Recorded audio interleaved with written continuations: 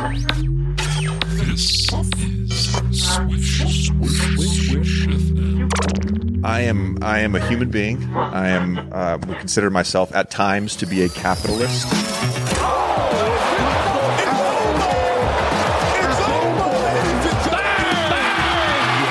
Willing to rewatch a movie. Oh, hell yeah. Hell yeah. Quit. Strawberry banana. Fake plop. Please don't aggregate this. Lillard, long range three.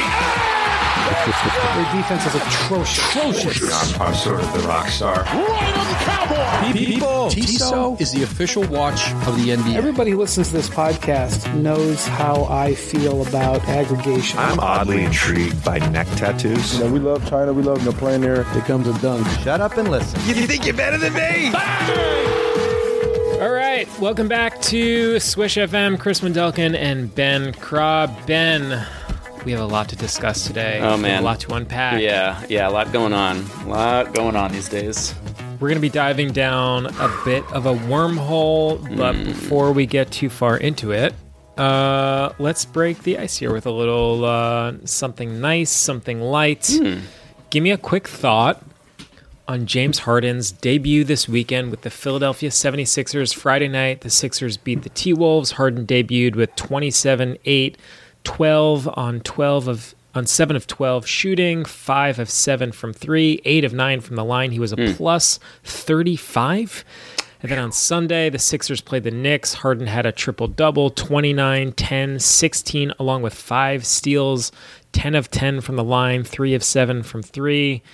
So, Ben, give me some thoughts on James Harden's weekend debut here with the Sixers.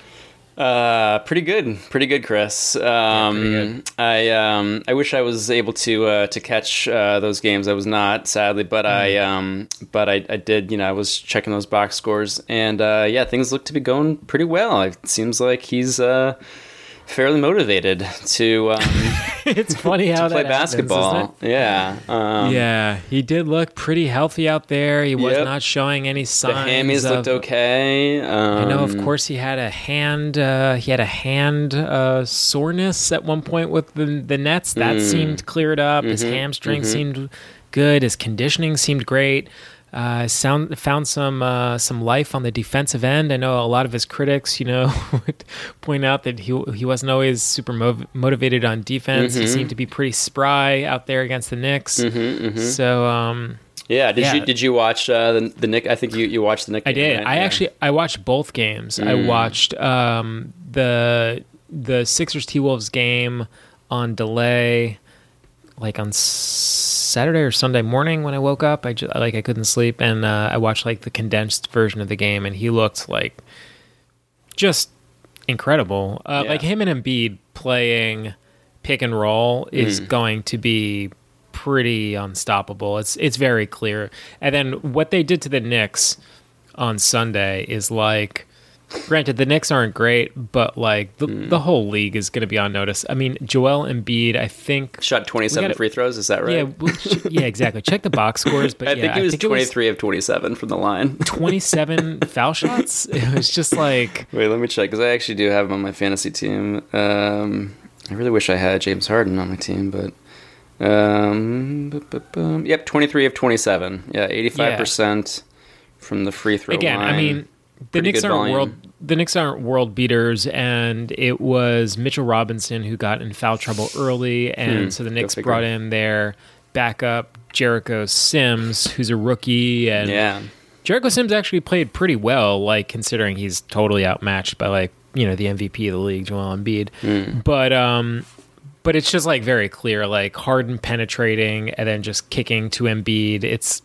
It's going to be very hard to stop those two. And then Maxey looked great. Matisse Thybulle looked phenomenal on defense. It's just kind of like everyone's job just becomes so much easier. I don't know, Chris. I think the Nets may have won the trade. I think they hose the Sixers because Ben Simmons is looking really good too. So we are still thinking that the Nets won the trade. So I can't believe Mastermind Daryl Morey got taken for a ride like that. You'd think that he'd be smarter, but.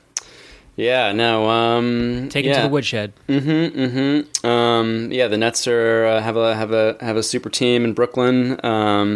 They're looking like real world beaters over there. So, yeah, very. I am like. Yeah, I really. What are the seedings now? Is there? I know, like we still have like 5 months of the season left because it doesn't end. But there's a. I mean, my God, like how bad do we want a Nets Sixers playoff matchup? Like, can we? I mean, it would be happen? incredible. We deserve that as the Eastern Conference. We Finals. really do. I really do hope that Simmons comes back healthy and the Nets look really strong because. It'll just be so fun. Yeah, it would be cool if that was an actual like rivalry. Yeah, it would be really cool. It would be really cool. So we shall see. Ben Simmons, you mentioned, is nursing a sore back in his rehab from sitting out the beginning of the season. So we shall see. But Ben, today we are discussing a topic. Some less pleasant matters. Some less pleasant matters. None of us want to do this, Chris. Nope, but we have to. Over the last week or so, Ben, the future of one Zion Williamson with the New Orleans Pelicans has once again become sort of a point of fascination for fans of the NBA. It's now gotten to this sort of fever pitch inflection point where there are so many characters weighing in, involving themselves. Swish FM, Ben, has no choice but to jump off the top ropes here. And we now have to involve ourselves as well. We have no choice. Yeah, no choice. We have an obligation to our listeners and to ourselves. Responsibility. Yes, we have to help separate the signal from the noise here, Ben. We do.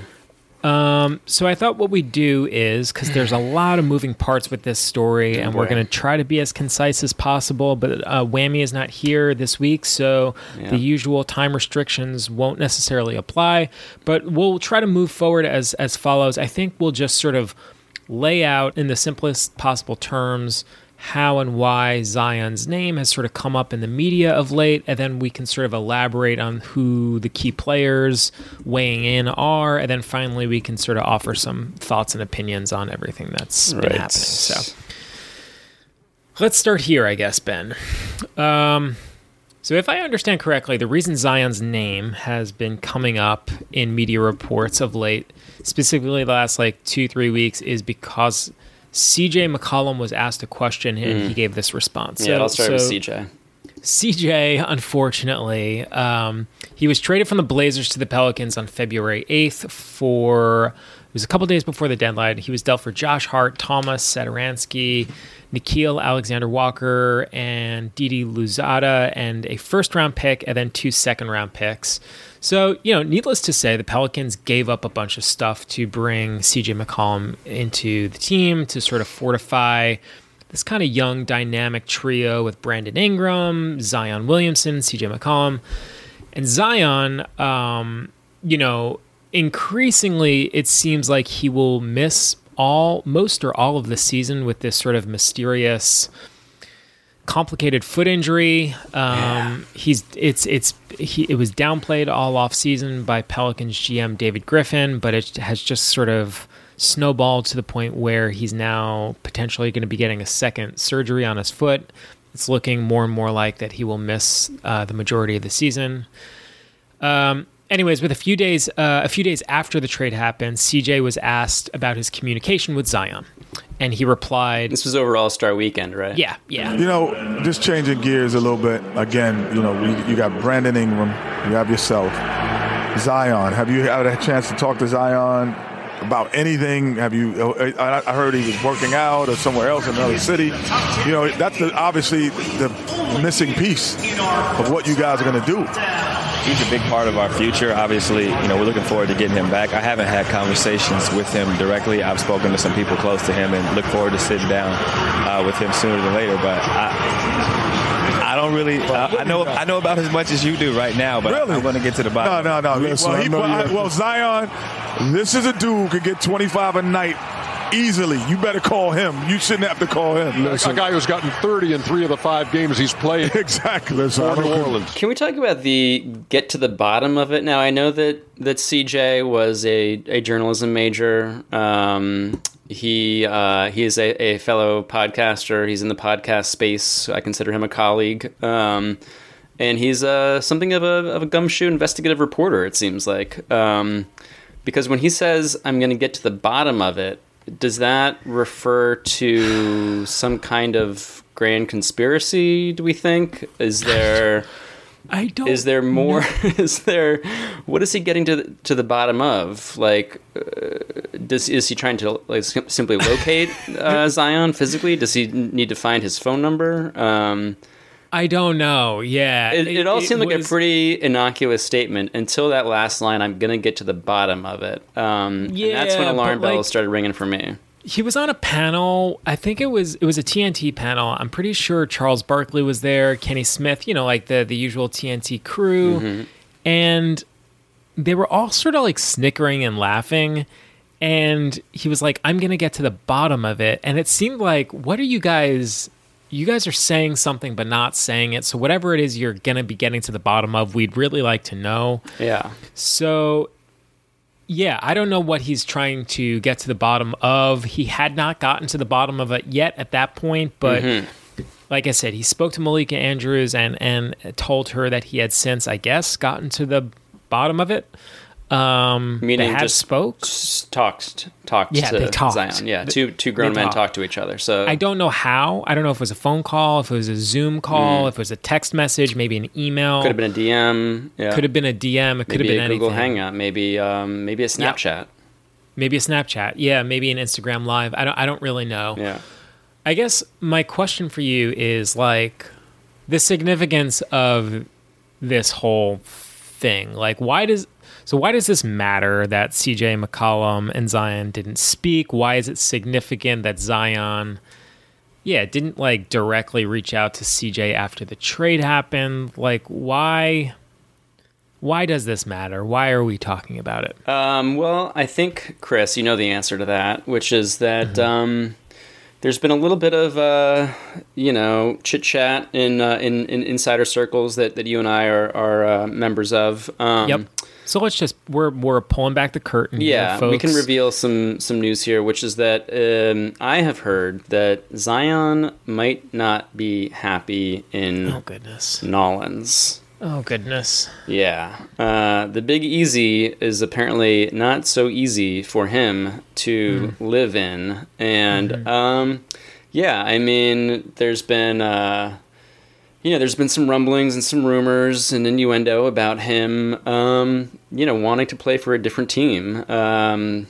In fact, according to fellow insider Stephen A. Smith, and, obviously we should get into the whole Stephen A. Smith and JJ Redick. We'll have to mention that name at some point. We'll certainly unpack that. Yeah. So basically the big picture is... this is smoke. This is a smoking gun. This is yet one more example of Zion being disengaged, in the words. And where there's smoke, there's fire. As we all know, yeah. So it does seem like more than just like a little like, oh, that's weird. Teammate didn't communicate with another teammate. It seems like a detail that fits into this larger pattern of Zion not wanting to be in New Orleans, and New Orleans maybe not wanting to be, fully invested with Zion because they're like taking him out of their promotional material or whatever. And of course, the whole, kind of like genuinely like downer bummer thing about all this is this lingering injury that Zion has, and the fact that he hasn't been on the court for his team. And I mean, boy, should we just get into this, like, the Stephen A. JJ thing? Like, before we even talk about JJ, like, Stephen A. Smith said something that was like, I believe that if he were really interested in playing for the Pelicans, he'd be on the court. And then he, like, very quickly followed that up by being like, no, I don't want to say he's faking the injury. But I mean, that is what he was saying. By saying, it's a very complicated situation for like a lot of people involved. Not for Stephen A. Smith. No. Stephen A. Smith is like not someone I feel in any way like badly for. But I will say, when we're like talking about like why is it significant that he hasn't talked to CJ McCollum or whatever, like you feel bad because on the one hand it does seem like the Pelicans are making an effort to try to build like a good competitive team around him. Zion is eligible for a contract extension this summer, and his seeming disinterest with like the team improving itself is maybe, like you were saying, sort of signals his dissatisfaction with New Orleans, which is something, people are speculating that he'll request a trade, whatever.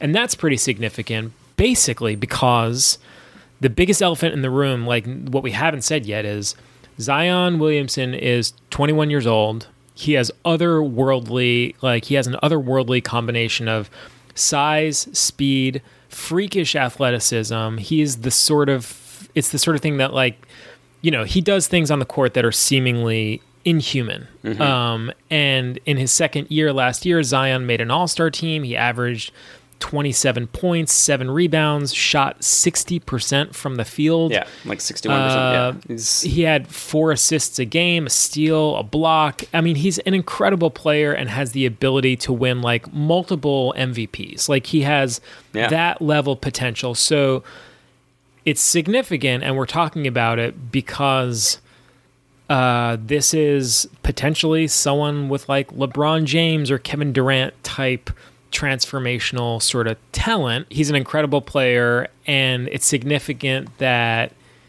he's basically not picking up the phone and texting or calling CJ McCollum and welcoming him to the team, and maybe it sort of indicates that he wants out. But then there's like the health thing that you mentioned too, and we should talk about Zion's health, because it's it's all just shrouded in like mystery and conjecture and general weirdness, and it sort of complicates this whole conversation.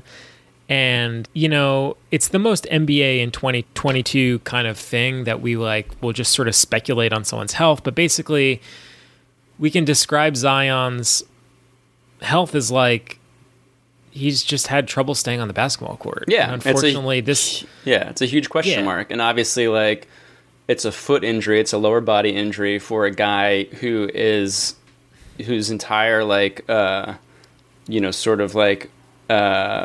value as a basketball player is built around his size and his weight and his power and his jumping ability, his athletic ability. And his being able to like play above the rim. Yeah, as like a linebacker-sized human being who's able to jump like he's on a pogo stick.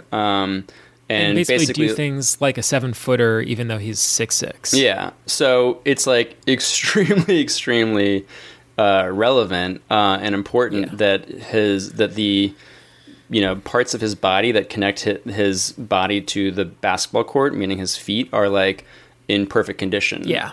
And unfortunately, it dates back to like high school. Like, this is not just like he's young, he had an unfortunate injury. Like I've heard the comparisons to like Joel Embiid. Right. And I think it's kind of beyond that level of sort of like, it's an unfortunate injury early in his career, but he'll bounce back. To give our audience a brief snapshot here. Junior year of high school, Zion had a deep knee bruise. It kept him out of AAU ball for a few months. Senior year in high school, he had a deep bruise on his left foot. He's out again for a few more months. He suffered a mysterious hand injury that caused him to miss some time after the foot thing. Famously, during his year at Duke, the Blue Devils were playing UNC on national TV. Ben Obama was in attendance. I remember it, yeah. Barrett misses the 3. Offensive rebound, Marquise Bolden. Carolina, an outstanding rebounding team. Duke as well. And actually, Duke, the better offensive rebounding team. Usually that's the North Carolina Tar Heels. Slipping and injured is Zion Williamson. Back the other way, a layup for Cam Johnson. And 36 seconds into the game, Zion Williamson is down. He blew through his shoe. Yeah.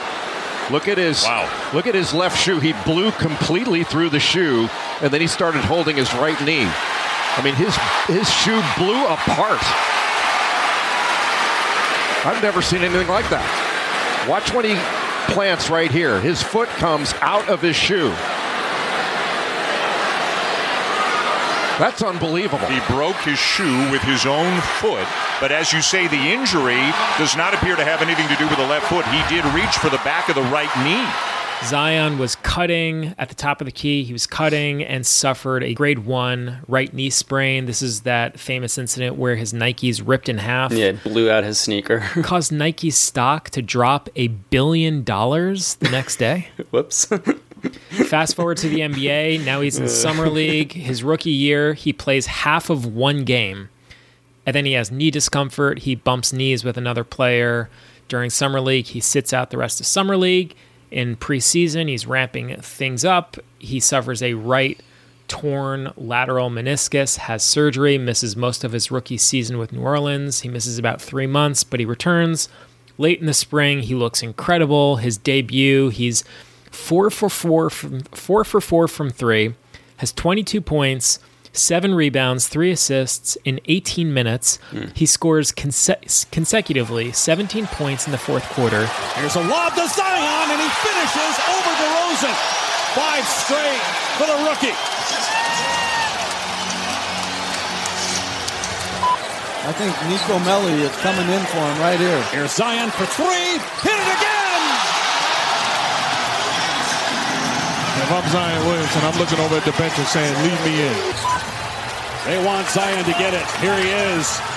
And Pirtle blocked it. Zion gets it back and finishes. 10 points in just over a minute for Zion Williamson. By far his best stretch of the night. Zion gives it up. Gets it back. Here he is again. Got it again! And Alvin Gentry over at the bench frustrated because he's about to send a substitution in, and Zion hits another basket. So, from the get-go, pretty clearly. But then they sit him down because of his minutes limit, which he was not happy about. Furious about that. Yeah. And it was like a tie game at the end of the game, and he does on the bench. Yeah. He had to sit. And it's pretty clearly this guy is going to be a huge dominant force in the NBA. So Zion manages to stay relatively healthy during his sophomore season. Of course, this is the pandemic-shortened 2020 season, so everything kind of stopped in March and then resumed later that summer in the bubble. The Pelicans are eliminated from playoff contention in August of 2020, and basically once the team is eliminated from playoff contention, they shut him down with right knee soreness, but it's probably just a precautionary thing. Remind me, the bubble... They resumed so New Orleans went to the bubble, but they didn't make the playoffs, so they had 10 games or something like that before the playoffs. Is that right? Yeah, exactly. So if you remember the bubble, there were 22 teams went. If you were pretty clearly a lottery bound team like the Knicks, you didn't go to the bubble. They were just we're not messing around, just stay home. Right. If you were on the cusp of maybe contending for the 8th seed in the playoffs, those handful of teams got invited, and then it was the playoff teams. Right. So they went to the bubble, but they didn't make the playoffs. Correct. And as soon as they were eliminated from playoff contention, they just shut him down. Right. The following season, but so that season though, he stayed. He didn't have any major injuries. His second season. No, he suffered a thumb sprain. He missed some time for that, but then he also missed the final 6 games of the season with a fractured left ring finger. And then during the summer of 2021, so this past summer, Zion suffered what was ultimately revealed to be a broken foot during off-season training. At first, David Griffin sort of joked and rolled his eyes about the delay in Zion reporting to training camp. And then we later learned the extent of the injury. Zion's recovery has since, his initial surgery has been complicated, we'll say. Yeah. And he continues to experience soreness in his right foot over the winter. By February, Zion had a second round of medical imaging done, which revealed that his right foot wasn't progressing and may require a second surgery. So he's now in Portland rehabbing the foot. Again, complicating all this, like you mentioned, Ben, is his weight. He's listed as 6'6", and his weight has been listed as anything from 260 pounds to 330 pounds. Wow, he's always 330 at one point. Who the hell knows? Yeah, who knows? I mean, it's whatever. Yeah, who knows? Yeah. He's always played on the heavier side, even dating back to high school, but his size has led to a lot of like armchair sort of physicians and pundits to conclude that basically his body and his knees and his feet specifically can't support, like the idea that his body can't support his weight. Yeah. So this is where we are. This is now where we are, which is Zion is most likely going to miss the entire season, as he should, by the way, because his health and recovery, I think Greg Oden would tell him, is the most important thing. Like, don't rush yourself back to like, Kevin Durant would say the same thing. Like, don't rush yourself back. Yeah, or idiots. Embiid. Remind me, what were Embiid's? Do you remember his exact injuries? I know that they were also like foot related, but yeah, Embiid had like a series of injuries. So I remember coming into the NBA draft, I remember during like those like private workouts they have for like the top 3 or 4 lottery, like the teams with the top 3 or 4 picks, they do like private workouts. Everyone who went to the Joel Embiid's one was like, that's it. He's the number 1 pick. Hands down, everyone agreed that's the guy. Right. And then within a couple of days after that, there was some sort of like, there was a report that he, I think, had like a fracture in his back. Oh, it was a back thing that kept him out of rookie year? It was a back thing, and then there was another thing with like his foot is also broken. And then it was like, okay, this is getting weird. And then I think with the Sixers, so eventually this, consensus number 1 overall pick fell to the 3rd pick where the Sixers drafted him, and the Sixers were like, hey, we're just sort of acquiring talent regardless of the position. We've drafted Nerlens Noel. He's a center. We're going to draft the other Duke center. I can't believe I'm already... Okafor, of course. Wow, I can't believe I already forgot his name. Yeah, it took me a second. But they were just sort of in talent acquisition mode where they're like, whatever. We'll just take the best player available and hopefully one of these guys works. Yep. And so it worked out for them with Embiid. But Embiid, I think, broke his foot during his first couple of seasons with the Sixers more than once. Yeah. And then he had a meniscus too, didn't he? He had like a meniscus, yeah. So like he had a very rocky road to getting back on the court, and I don't think he like really had a full season until like his like 3rd year. Yeah. And it was the same sort of situation where it was like... And by full season, you mean like he would still then get injured like and miss the playoffs, or he would like come down with something. I think he maybe played like 60 games or something, and they're like, well, it was a great 60 games, you know? Yeah. And the Sixers were in a similar position that the Pelicans are in with Zion, where the Sixers had to just be like, I think we're just going to pay this guy because the talent is undeniable, and we're just going to have to like hope that we can get him good medical treatment, and like honestly just hope that we're lucky that like genetically that his body heals and can maintain the rigors of like a full NBA schedule. Right. So like the Pelicans are now approaching this moment with Zion where he has 1 year left on his contract, 1 year left on his rookie contract. And so like the speculation rumor mill begins, where you're hearing these reports that Zion and his family don't enjoy living in New Orleans. They're unhappy with management, X, Y, and Z. And, he didn't reach out to CJ McCollum now. And then you start hearing like Zion and the Knicks. Of course. And this is what happens, Ben. Every time there's an NBA player rumored to be like disgruntled or unhappy, or there's like a player who reportedly has an aunt and uncle who live in Manhattan, there's like a corresponding story that the Knicks are in play.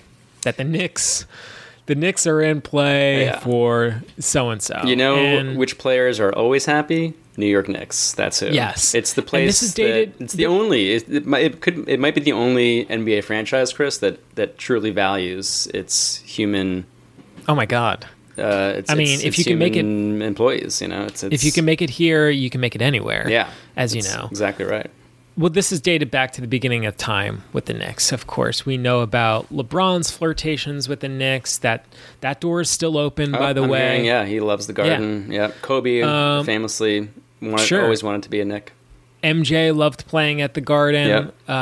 Kevin Durant apparently lost countless hours of sleep hemming and hawing about whether to go with the Knicks or the Nets. All the greats want to be Knicks. Wilt Chamberlain, Kareem Abdul-Jabbar both had interest in playing New York City with David natives. DeBusschere. Yeah. Yep. Stockton and Malone floated the idea of demanding the double trade. How great would they be in the Garden? Yeah. I can see him now. David Robinson, Julius Irving, Jerry Shaquille West, O'Neal. Steph Curry, Shaq O'Neal, Moses Malone, AI, Charles Barkley, Clyde Russell Drexler. Westbrook, Kevin McHale. Many players have come very close to finally coming home. Yep. Hakeem But Olajuwon. Zion. Is Zion finally the one? Do we think that Zion is going to be the one that finally comes home to New York? Of course, the Knicks, just missed out on landing Zion in the 2019 draft, where they had the number 3 overall pick, and Zion and Ja Morant went ahead number 1 and number 2 overall. But then the guy that the Knicks selected number 3 overall was R.J. Barrett. He's playing pretty well too, and now he is best friends with Zion Williamson. They were teammates and roommates at Duke. Isn't that just perfect? So it gets you thinking. It does. Allow me a moment of sincerity here, Chris. And right here, I'm gonna shout out longtime listener Matt Corbett, who I know loves it when I get sincere. This whole Zion, it shouldn't be any surprise. Like, in his sort of like perfect non-injured form, would be like my ideal NBA specimen. That's a weird word to use for a human being. My ideal NBA player. Like, I remember I literally remember like sitting at work in 2016 or 17, whenever it was, and watching highlight clips of him in high school when like I don't watch high school basketball. I'm not like one of those like armchair scouts. He's like, oh, like who's like the up and comers like in like like all like the mixtapes that like whatever like Ball is Life like puts out. And I'm like, I don't do that. But I forget how I like stumbled across him, but I was just like mesmerized, like watching him do these like 360 windmills like in the middle of games and just like the most insane shit where you're like, oh my God, like look at this man. He's incredible. Like he's like a superhero. I think he was like the first social media prospect. I would say he's like the first like dunker from Instagram that became the number 1 pick. He's the first guy that like Instagram got to Duke and then got, it's like you go from Instagram celebrity to Duke to being the number 1 pick, and it was like a pretty straight correlation. Yeah, which is kind of crazy because like I would assume that there's lots of kids who like do crazy dunks in high school basketball games, and I would watch him and I'd just be like, well, this is like this almost looks like a gimmick, or like it's not real, or it's like he's playing against like some like random ass like kids like on a playground. Like this isn't like this won't translate. Yeah, like he can't actually like do this. It's a cool video, but like that won't. It's just that high won't school work basketball, in the NBA. whatever. Yeah, and then he goes to Duke, and he's like way better than like anyone expects him to be. And you're like, oh wait, is he actually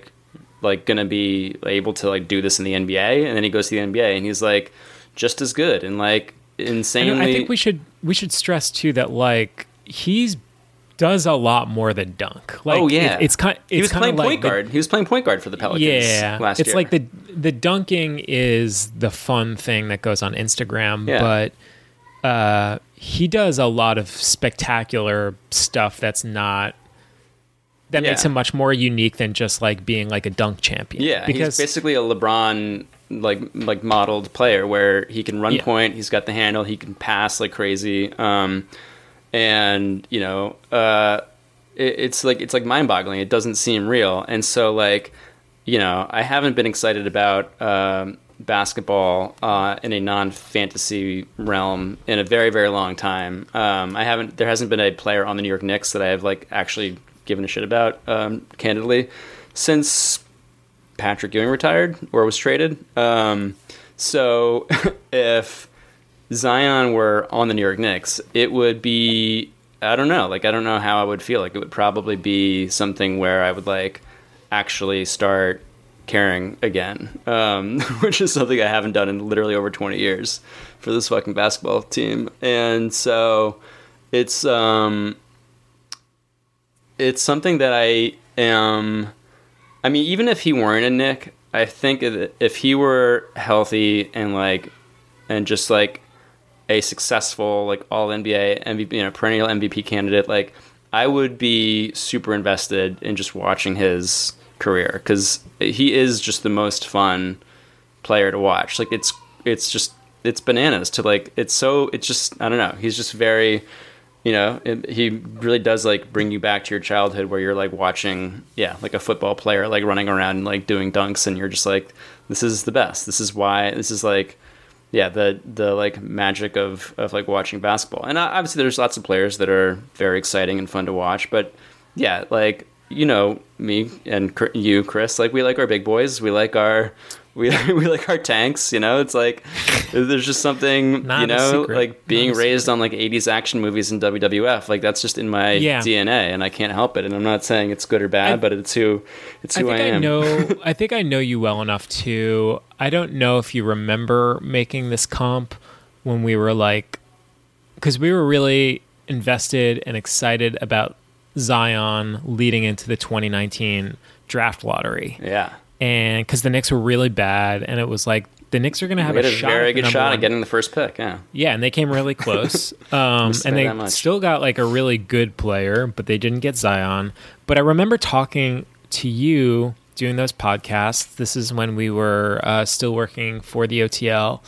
I mean, to be clear, we still work for the OTL, but obviously the corporate structure. Yeah, before the corporate rebrand and restructure. Yeah. But I remember the new board of directors came in. Yeah. I don't know if you remember this, but one of the reasons I think that you were really excited about Zion specifically is because he basically is like Lawrence Taylor on the basketball court. Lawrence Taylor. The New York Giants, first round selection.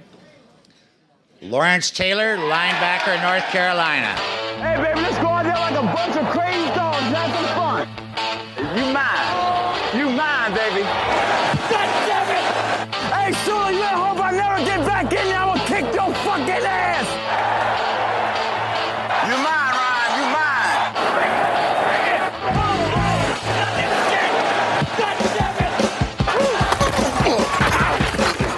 Like, I wanted him to wear number 56. Because he like kind of looks like him already. I don't know if we've spelled this out on the podcast in like very clear terms, but like you grew up watching the New York Giants, huge like Giants fan as a child, and those Super Bowl teams, and that was like, this podcast always turns into like a therapy session for you, and we sort of re-examine your childhood and your relationship to sports and Lawrence, I have to say, like, fave, Lawrence Taylor, like LT, Lawrence Taylor was one of your guys. Yeah, I'm sad to say that is that he was a role model of mine as a youngster. Well, but Zion like really is the LT of basketball, where it was like, this is like you would watch Lawrence Taylor play football, rush the passer, and be like, "This is not a human being." I think this is some sort of animal, but this is not like how a human being like behaves or like can move. Yeah, and Zion is similar, where it's like, I'm pretty sure that someone that's 6'6", 300 pounds, like, should not be able to violently dunk and move like this. This is like dangerous. It's like it's like watching a hurricane or something. Yeah. And that's why it's really just such a bummer to like have those thoughts of like, wow, I don't know if his like a human body can like sustain that, and then to like see him get injured like this and have setbacks, and you're like, fuck, maybe it can't. And it's like, it really does feel like we're being robbed of something really, really magical and fun to watch. And so even if he weren't a Knick, it just bums me, like the whole situation bums me the fuck out. And it sucks that that David Griffin seems like he has no like desire to like handle the situation well or properly to make anyone happy. And it's the contempt for the fan. Like, imagine being a Pelicans fan and being told like, oh yeah, he's gonna be ready on opening night, and then just he doesn't play the whole season. Like that is like he should be fired. Like I don't know why David Griffin still has a job. And Yeah. it is the whole situation is just a huge bummer. I mean, the Pelicans franchise as a whole seems like it's horribly run, and their weird like New Orleans Saints like ownership structure. Like I don't know, whatever. I don't really care to know like how that whole business operates, but it doesn't seem great. And it seems like you're watching something fall apart. Yeah, and it's too bad because it's a cool city. I feel like it could be like a really like cool, fun franchise and team to follow. It's really so weird that like I it's like an awesome city. Yeah. Like it's an awesome city. It's crazy to me that like people don't want to go there and like make that team awesome. I guess like, it's just not a basketball. I guess it's just like such a football city that it's just basketball like doesn't really like have a foothold there. In which case, like fine, like sell the franchise, like give them whatever, like take them somewhere else or whatever if like it's not working out. But anyway, the whole thing is just like a depressing mess, and Zion's like physical state is a depressing mess. And at the same time, though, I keep thinking about Joel Embiid because Joel Embiid for a long time was kind of a depressing mess of a story, and now, I mean, knock on wood, we'll see, you know, how the rest of the season shakes out. But he's like the likely MVP. He's an absolute like powerhouse, and I mean, it took him a long time to like kind of get there. And for a long time, people were like, "Oh, it's never going to happen. He's always injured. Like, you know, he's just never going to be able to like put it together." And then, you know, you see what's going on this season. So you're like, well, so Zion's, yeah, like you said, he's 21 years old, right? Like he's still very young. You know, modern medicine is very good. I think a lot of I mean, look at Klay Thompson, like what he's been able to do. So it's like obviously not the same body type, but you know, there's like a glimmer of hope where you're like, okay, if he can like get his, you know, like situation together, there's still plenty of time for him to recover and go on to have a, you know, very successful career. And whether that's with the Knicks or not, I just really hope it happens because he's really awesome to watch and seems like a pretty good dude, despite what maybe his former teammate JJ Redick thinks about him. All right, let's hop into that. All right, so, let's open the can of worms. Well, all this stuff with Zion is out in the universe, and thank you for bearing with us as we sort of laid out all that stuff with Zion. There are these, you know, rumors of his imminent departure and trade demand to the Knicks. His injury history, speculation about his size and his weight. Is he as big as it seems, or was he just wearing baggy clothes on TV, et cetera, et cetera. Zion's former teammate, newly minted ESPN analyst JJ Redick, weighed in.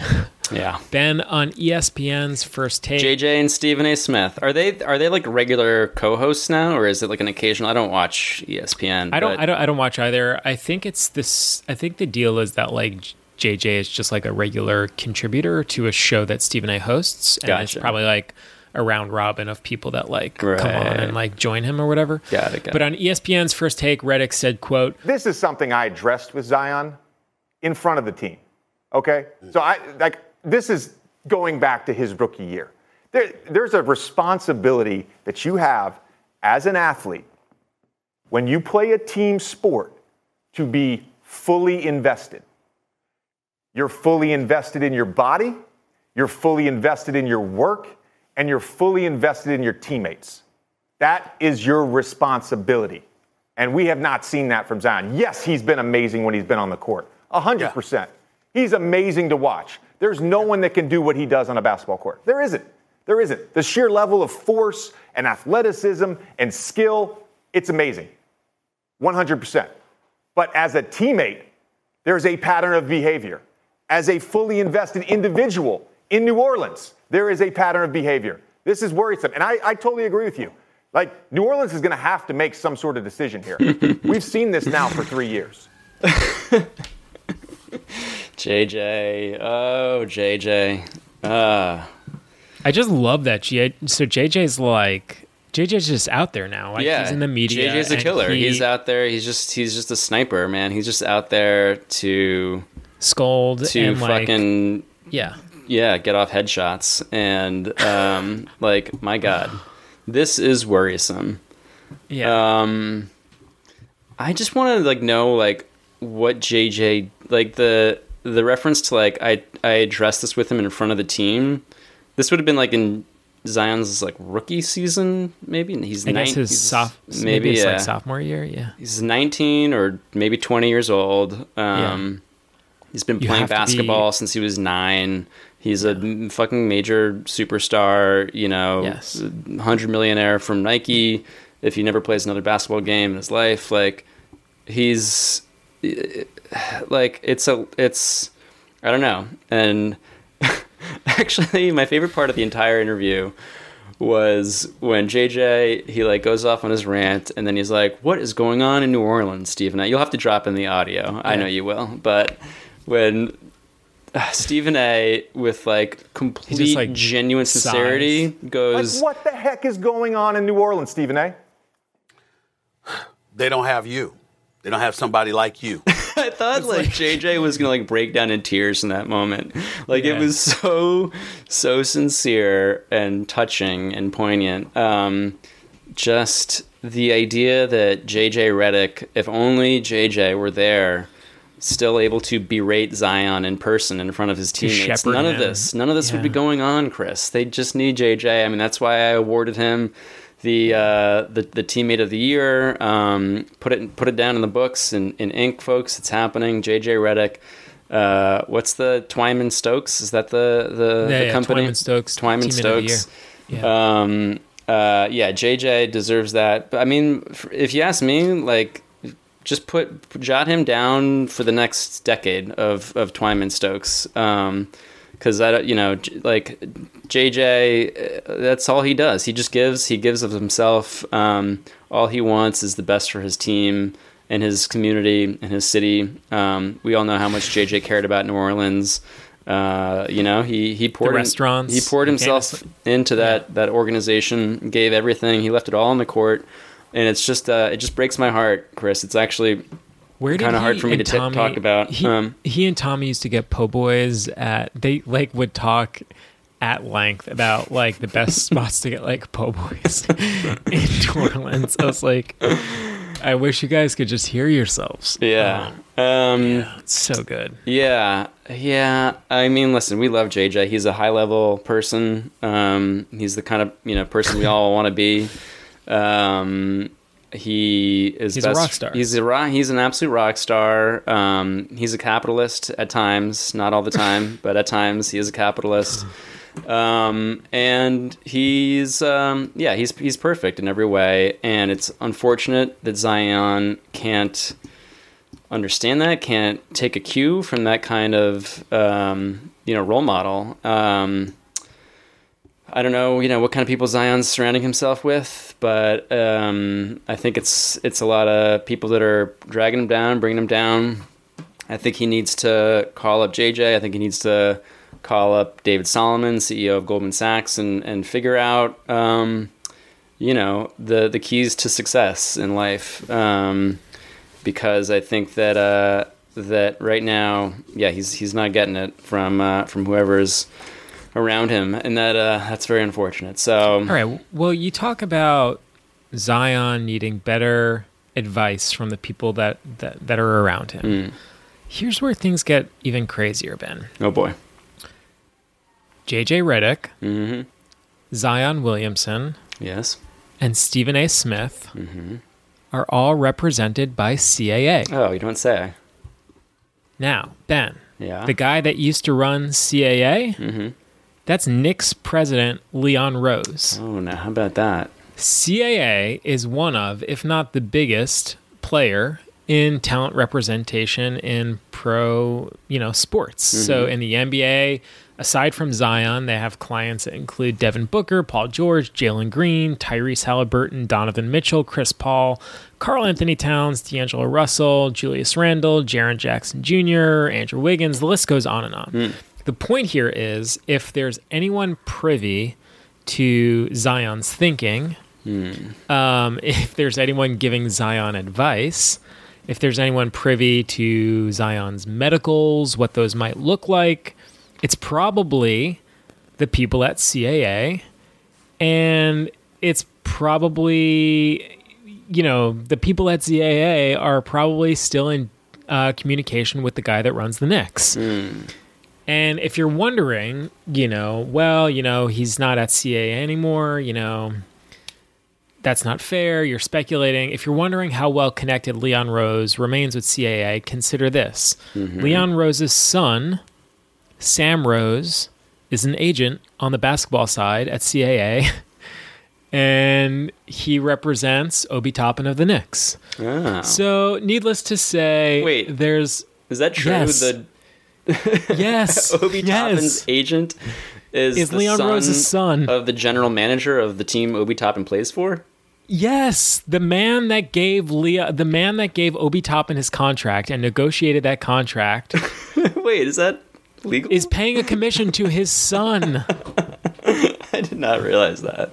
What the fuck? Yeah. So needless to say, there's probably a pretty healthy amount of dialogue between the Knicks. Yeah, dude, between the Knicks front office and CAA. Is the SEC aware of this? This seems I don't know. It's insane. So there's probably a pretty healthy amount of dialogue between the Knicks front office and CAA's head of basketball talent rep. And then on the ESPN side of things, JJ and Stephen A are both represented by CAA. So it certainly serves ESPN to have, lots of people talking about and clicking on salacious stories. But are we, Chris, wait a second. Are we pawns?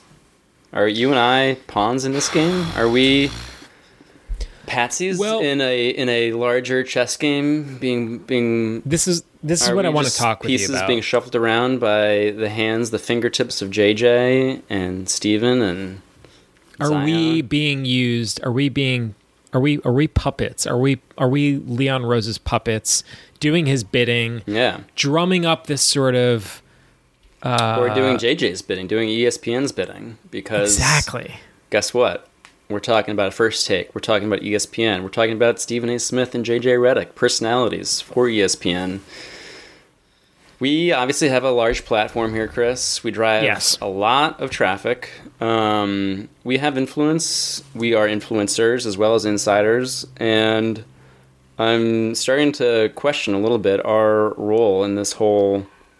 I don't want to use the word conspiracy, but it's starting to feel a little bit like there could be something more than meets the eye going on here. My question is this. Yeah. What is JJ's agenda?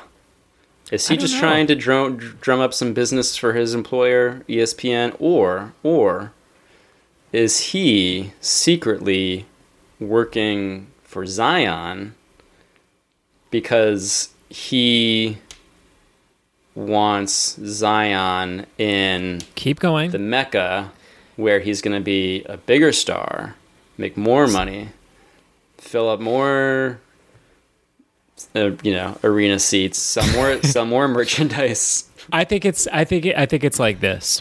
And he knows JJ took the year off. Good for CAA. JJ took the year off. He wanted to lick his wounds, build up his media profile. Should we also discuss briefly, sorry to interrupt, but JJ's relationship with David Griffin? Oh, we're going to talk about David Griffin after this. Okay. Yeah.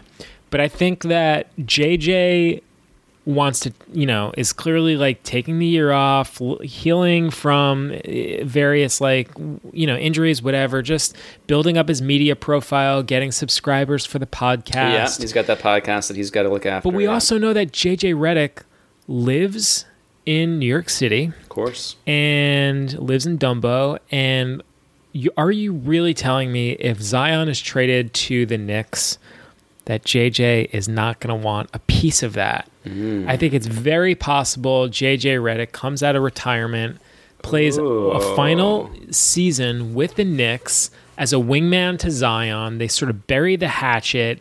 It all happens at the Mecca. Wow. I think it's possible. I think it's very possible. Wouldn't that be the emotional reunion? Yeah. But I don't know what JJ's ultimate motivation is here. It does seem like he's stirring the pot. Yeah, that was that was an Oscar-worthy performance that he gave on First Take, I gotta say. Yes. I mean, he was near, it seemed like he was near tears in multiple parts of that interview with Stephen A. He was really frustrated. Yeah, he seemed genuinely upset or genuinely trying to sell some sort of, he's not happy. Like, my question is... He's trying to wish something into existence. Yeah. I mean, and the question is why? He was almost gleeful in pointing out that New Orleans had removed Zion from its promotional material. It's like, season ticket announcements or whatever. And it does seem to me like he was shitting on the Pelicans. For sure. Yeah. He was shitting on the Pelicans as much as he was Zion. And this is the David Griffin part of the conversation we can start having. But like, why? So JJ signed last year, his final year, and I guess he signed, what was it, like a 2 or 3 year contract after he left the Sixers to play for the Pelicans, play with Zion in New Orleans. And he was traded at the deadline last year to the Dallas Mavericks. I gather that he approached David Griffin at the beginning of the season. I kind of forget the specifics here, but I'm pretty certain it was related to COVID and was just like, hey, I'm not really super happy being here in New Orleans away from my family. My family and my kids and my wife live in New York. Right. I would love it if I could be traded and relocated to like the Northeast so I could be closer to my family during the pandemic. Right. And they had some sort of like handshake agreement that like David Griffin would make it happen. And not only did it not happen, he traded him further west to Dallas. Yeah. And JJ was very resentful of it and sort of called him out. And like really, it was a very sort of public, he gave him like a real public tongue lashing. Yeah. Not unlike what Zion just got here. Yeah. So it is sort of JJ does, he is a master of scolding, I will say. He's incredibly gifted. Like when you feel the wrath of JJ, it is the sermon. Like when he's on the altar giving the sermon. It's, yeah. When you're the target of that, man, that is not a good feeling. You don't want to be in that position. So let's talk about David Griffin and JJ and how like all these dots connect or whatever. But it does feel like he was as much like scolding Zion as he was the entire Pelicans front office, right? Yeah, I mean, he definitely didn't seem to have any, like love loss, exactly for the Pelicans organization. I think he is was genuinely pissed at Griffin and what went down last season, and so I just had a thought that I was going to try to tease out, but now I forget what it was. But oh yeah, basically like. Another thing about, reaching out to CJ McCollum, and I have no ill will against CJ McCollum. He seems like a, perfectly fine dude. But the fact that like the idea that like, oh man, they just like, got this like key asset, CJ McCollum, like really? Like is CJ McCollum going to be the number 2 on a championship team? Like, I don't know. And this team just traded away like Lonzo Ball and Josh Hart and, lots of like, I don't know, I haven't like broken down the numbers or anything like that, but I feel like they haven't exactly like made moves to make New Orleans, to build around Zion in like the best way possible. David Griffin's done a pad job. Yeah. Let's just let's summarize it like that. Yeah. David Griffin's not good.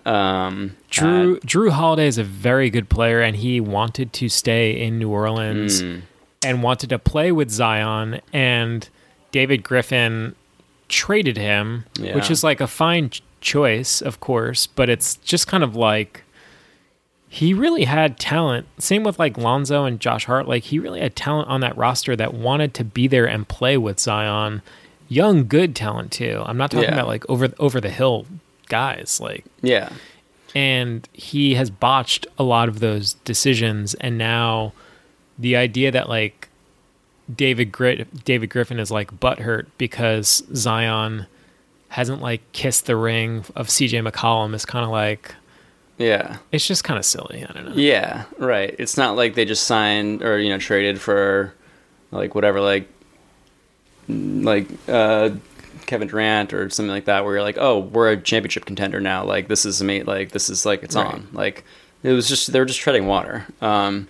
So yeah, it's just like kind of funny to me that like, it's like, oh, it's CJ McCollum. Like, how could you not like, whatever. It's also, I also like, someone pointed this out on Twitter. I forget who exactly, but we're talking about like two grown men like having a phone conversation. Like, I know. What the fuck?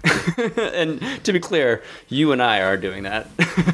Yes. We're spending an inordinate amount of time discussing two grown men. Will they or won't they talk on the phone? And well, it all comes back to Zion like being this ridiculously talented, entertaining basketball player who we love to watch play, and it'd be really cool if he does get to play and if he ever gets healthy enough to play on a regular basis. So it's like a lot of what ifs, but I guess we'll maybe kind of wrap it up here or work towards wrapping it up a little bit. But so, thinking about David Griffin, Ben, it'll be another fascinating summer in the NBA rumor mill. Zion will be extension eligible. He'll be entering the final year of his rookie deal. So let's break down the options there. If New Orleans wants to extend him, they can offer him an extension. If he turns it down, he still has 1 year remaining. But at that point, it would be like, well, we have to trade him. He's not gonna. If he turns it down his extension, it's basically a sign like he doesn't want to be here. Yes, that's sort of like the way things usually typically work. So basically, like this summer, he will be eligible in the plainest, simplest terms. He'll be eligible for a contract that would pay him north of like 150, maybe even as much as like $200 million. I sort of forget the financial specifics. So he is eligible to sign that extension beginning this summer. And that would be for 4 more years? 3 more years? 4 more years. Yeah. He's eligible to sign that extension if it's offered to him by management. Right. If he's offered that extension and declines it, he will still have 1 year left on his contract, which he's unrestricted.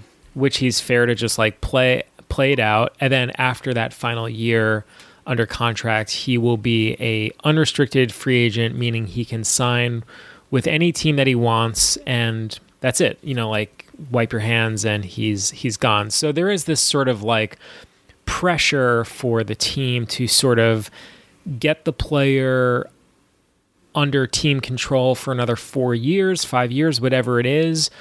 Or if the player says, no, I don't want that, then there's this kind of like thought process, which is like, if this player doesn't want the financial security of being here, especially a player with a health history, right? It's probably a sign that this player intends to like not be here in a year. Right. So I guess it's very like when a team offers like this prize young player a contract, they're trying to ensure that person's future with the team by locking them up, right? And I guess we're assuming a couple things there. One is David Griffin. Are David Griffin and the Pelicans definitely going to offer Zion a max contract extension? Like it's possible. Like if going back to Embiid, the Sixers did not offer him a max contract extension, and he did not sign a max extension. He signed like a heavily incentive laden contract. Yeah, it had all those little like triggers of like injury caveats and stuff like that, which sounds like it would be a model for the Pelicans to follow given Zion's history. But the league, you think about like player empowerment and stuff. Like the league really has changed a lot in. I think Joel Embiid probably signed that contract 4 years ago, 4 or 5 years ago. The league has changed so much since then. Like that's like imagine.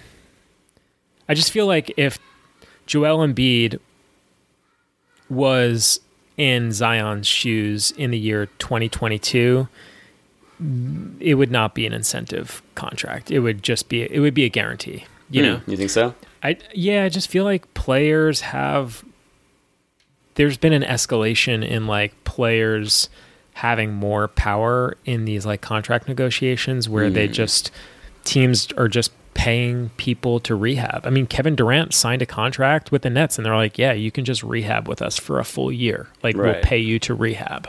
Right. But it's anyone's guess if Zion would accept or decline the extension. Right, because then it's like, even if you don't want to be there, do you feel obligated to take that money knowing this could be my last shot? Like if the injuries don't, get better and he's, doesn't, like, God forbid, like, doesn't, like, kind of recover back to full form, is it smart for him just to be like, well, this is probably the last shot I'm going to have at making this kind of money. So for the security, he takes it, but I don't know. I don't know. That seems unlikely to me. Completely talking out of my ass, just because he is still 21 years old. Like I know. There's still like, if he took like 3 years off, like he could come back and still basically be in his like physical prime. It would seem like the thing to do. Like if you're very unhappy, and if you're like the darling of the sport, it's like just wait. Like someone will pay you. Like you should. But I think it's easy to say and hard to do. Like you're looking at $200 million and just being like, yeah, I'll wait. I don't know. But I was going to say, if the situation feels kind of familiar to us, Ben, it's sort of comparable to what the Knicks went through with Kristaps Porzingis. Yeah. So KP had a history with injuries, and despite having this like tantalizing potential, he emerged as an all-star. The Knicks were struggling as a team. So they had this great young all-star talent. The team was struggling. And then there were these increasingly loud rumors that KP was like miserable in New York, and then that he allegedly requested a trade. Then there were even louder whispers from KP's agent, his brother, that he wouldn't sign an extension with the Knicks headed into his walk year. So the Knicks kind of got ahead of the issue, and then they just traded him to the Mavericks, and then he ultimately signed an extension with Dallas. So it'll be really interesting this summer, because it might be a similar situation with KP where David Griffin in New Orleans offers him a contract, and he says, I don't want to sign this. And then at that point, they're like, this is probably our cue to trade you to the pivot. Knicks. Yeah. All right, Ben. I think we're gonna wrap up there. Wow, we shall see. You have any shout outs? Anyone you want to shout out? Whammy? Yeah, sure. Shout out Whammy. We gave him the week off this week to take a look at his file, figure out next steps. So we'll keep him posted on that. Possible. I'm gonna shout out Kelly, my girlfriend. Cool. Yeah, shout out Kelly. She's been doing some great work. Yep. These days, writing for Gawker, and been really enjoying her content lately. And we will maybe out basketball. Yeah, shout out basketball. Yeah, shout out basketball. Mm-hmm. Maybe we could have Kelly write about Zion. Oh wow. I mean, I'm sure she's got her plate full and plenty of assignments and stuff. I don't want to, create more work for her, but just the thought, Kelly, if you're listening. I gauged her thoughts on the whole situation, and she was definitely like, seems like he might be an injury risk. But the potential is there. I mean, the guy has all the potential in the world. So man, it really is like extremely frustrating, and but there is still that sliver of hope. So that's why we watch, folks. That's why we watch. All right, Ben, this was a lot of fun. As always, we will talk to you next week. Have a great week. Enjoy watching some hoops. And till next time. You too, my friend. Always fun to do the pod. You've been listening to Swish FM.